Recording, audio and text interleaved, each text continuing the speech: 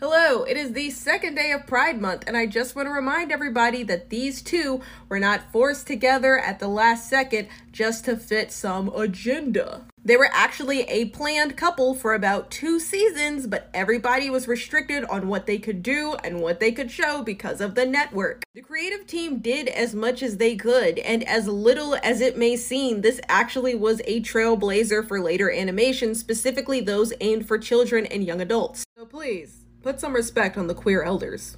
Goodbye!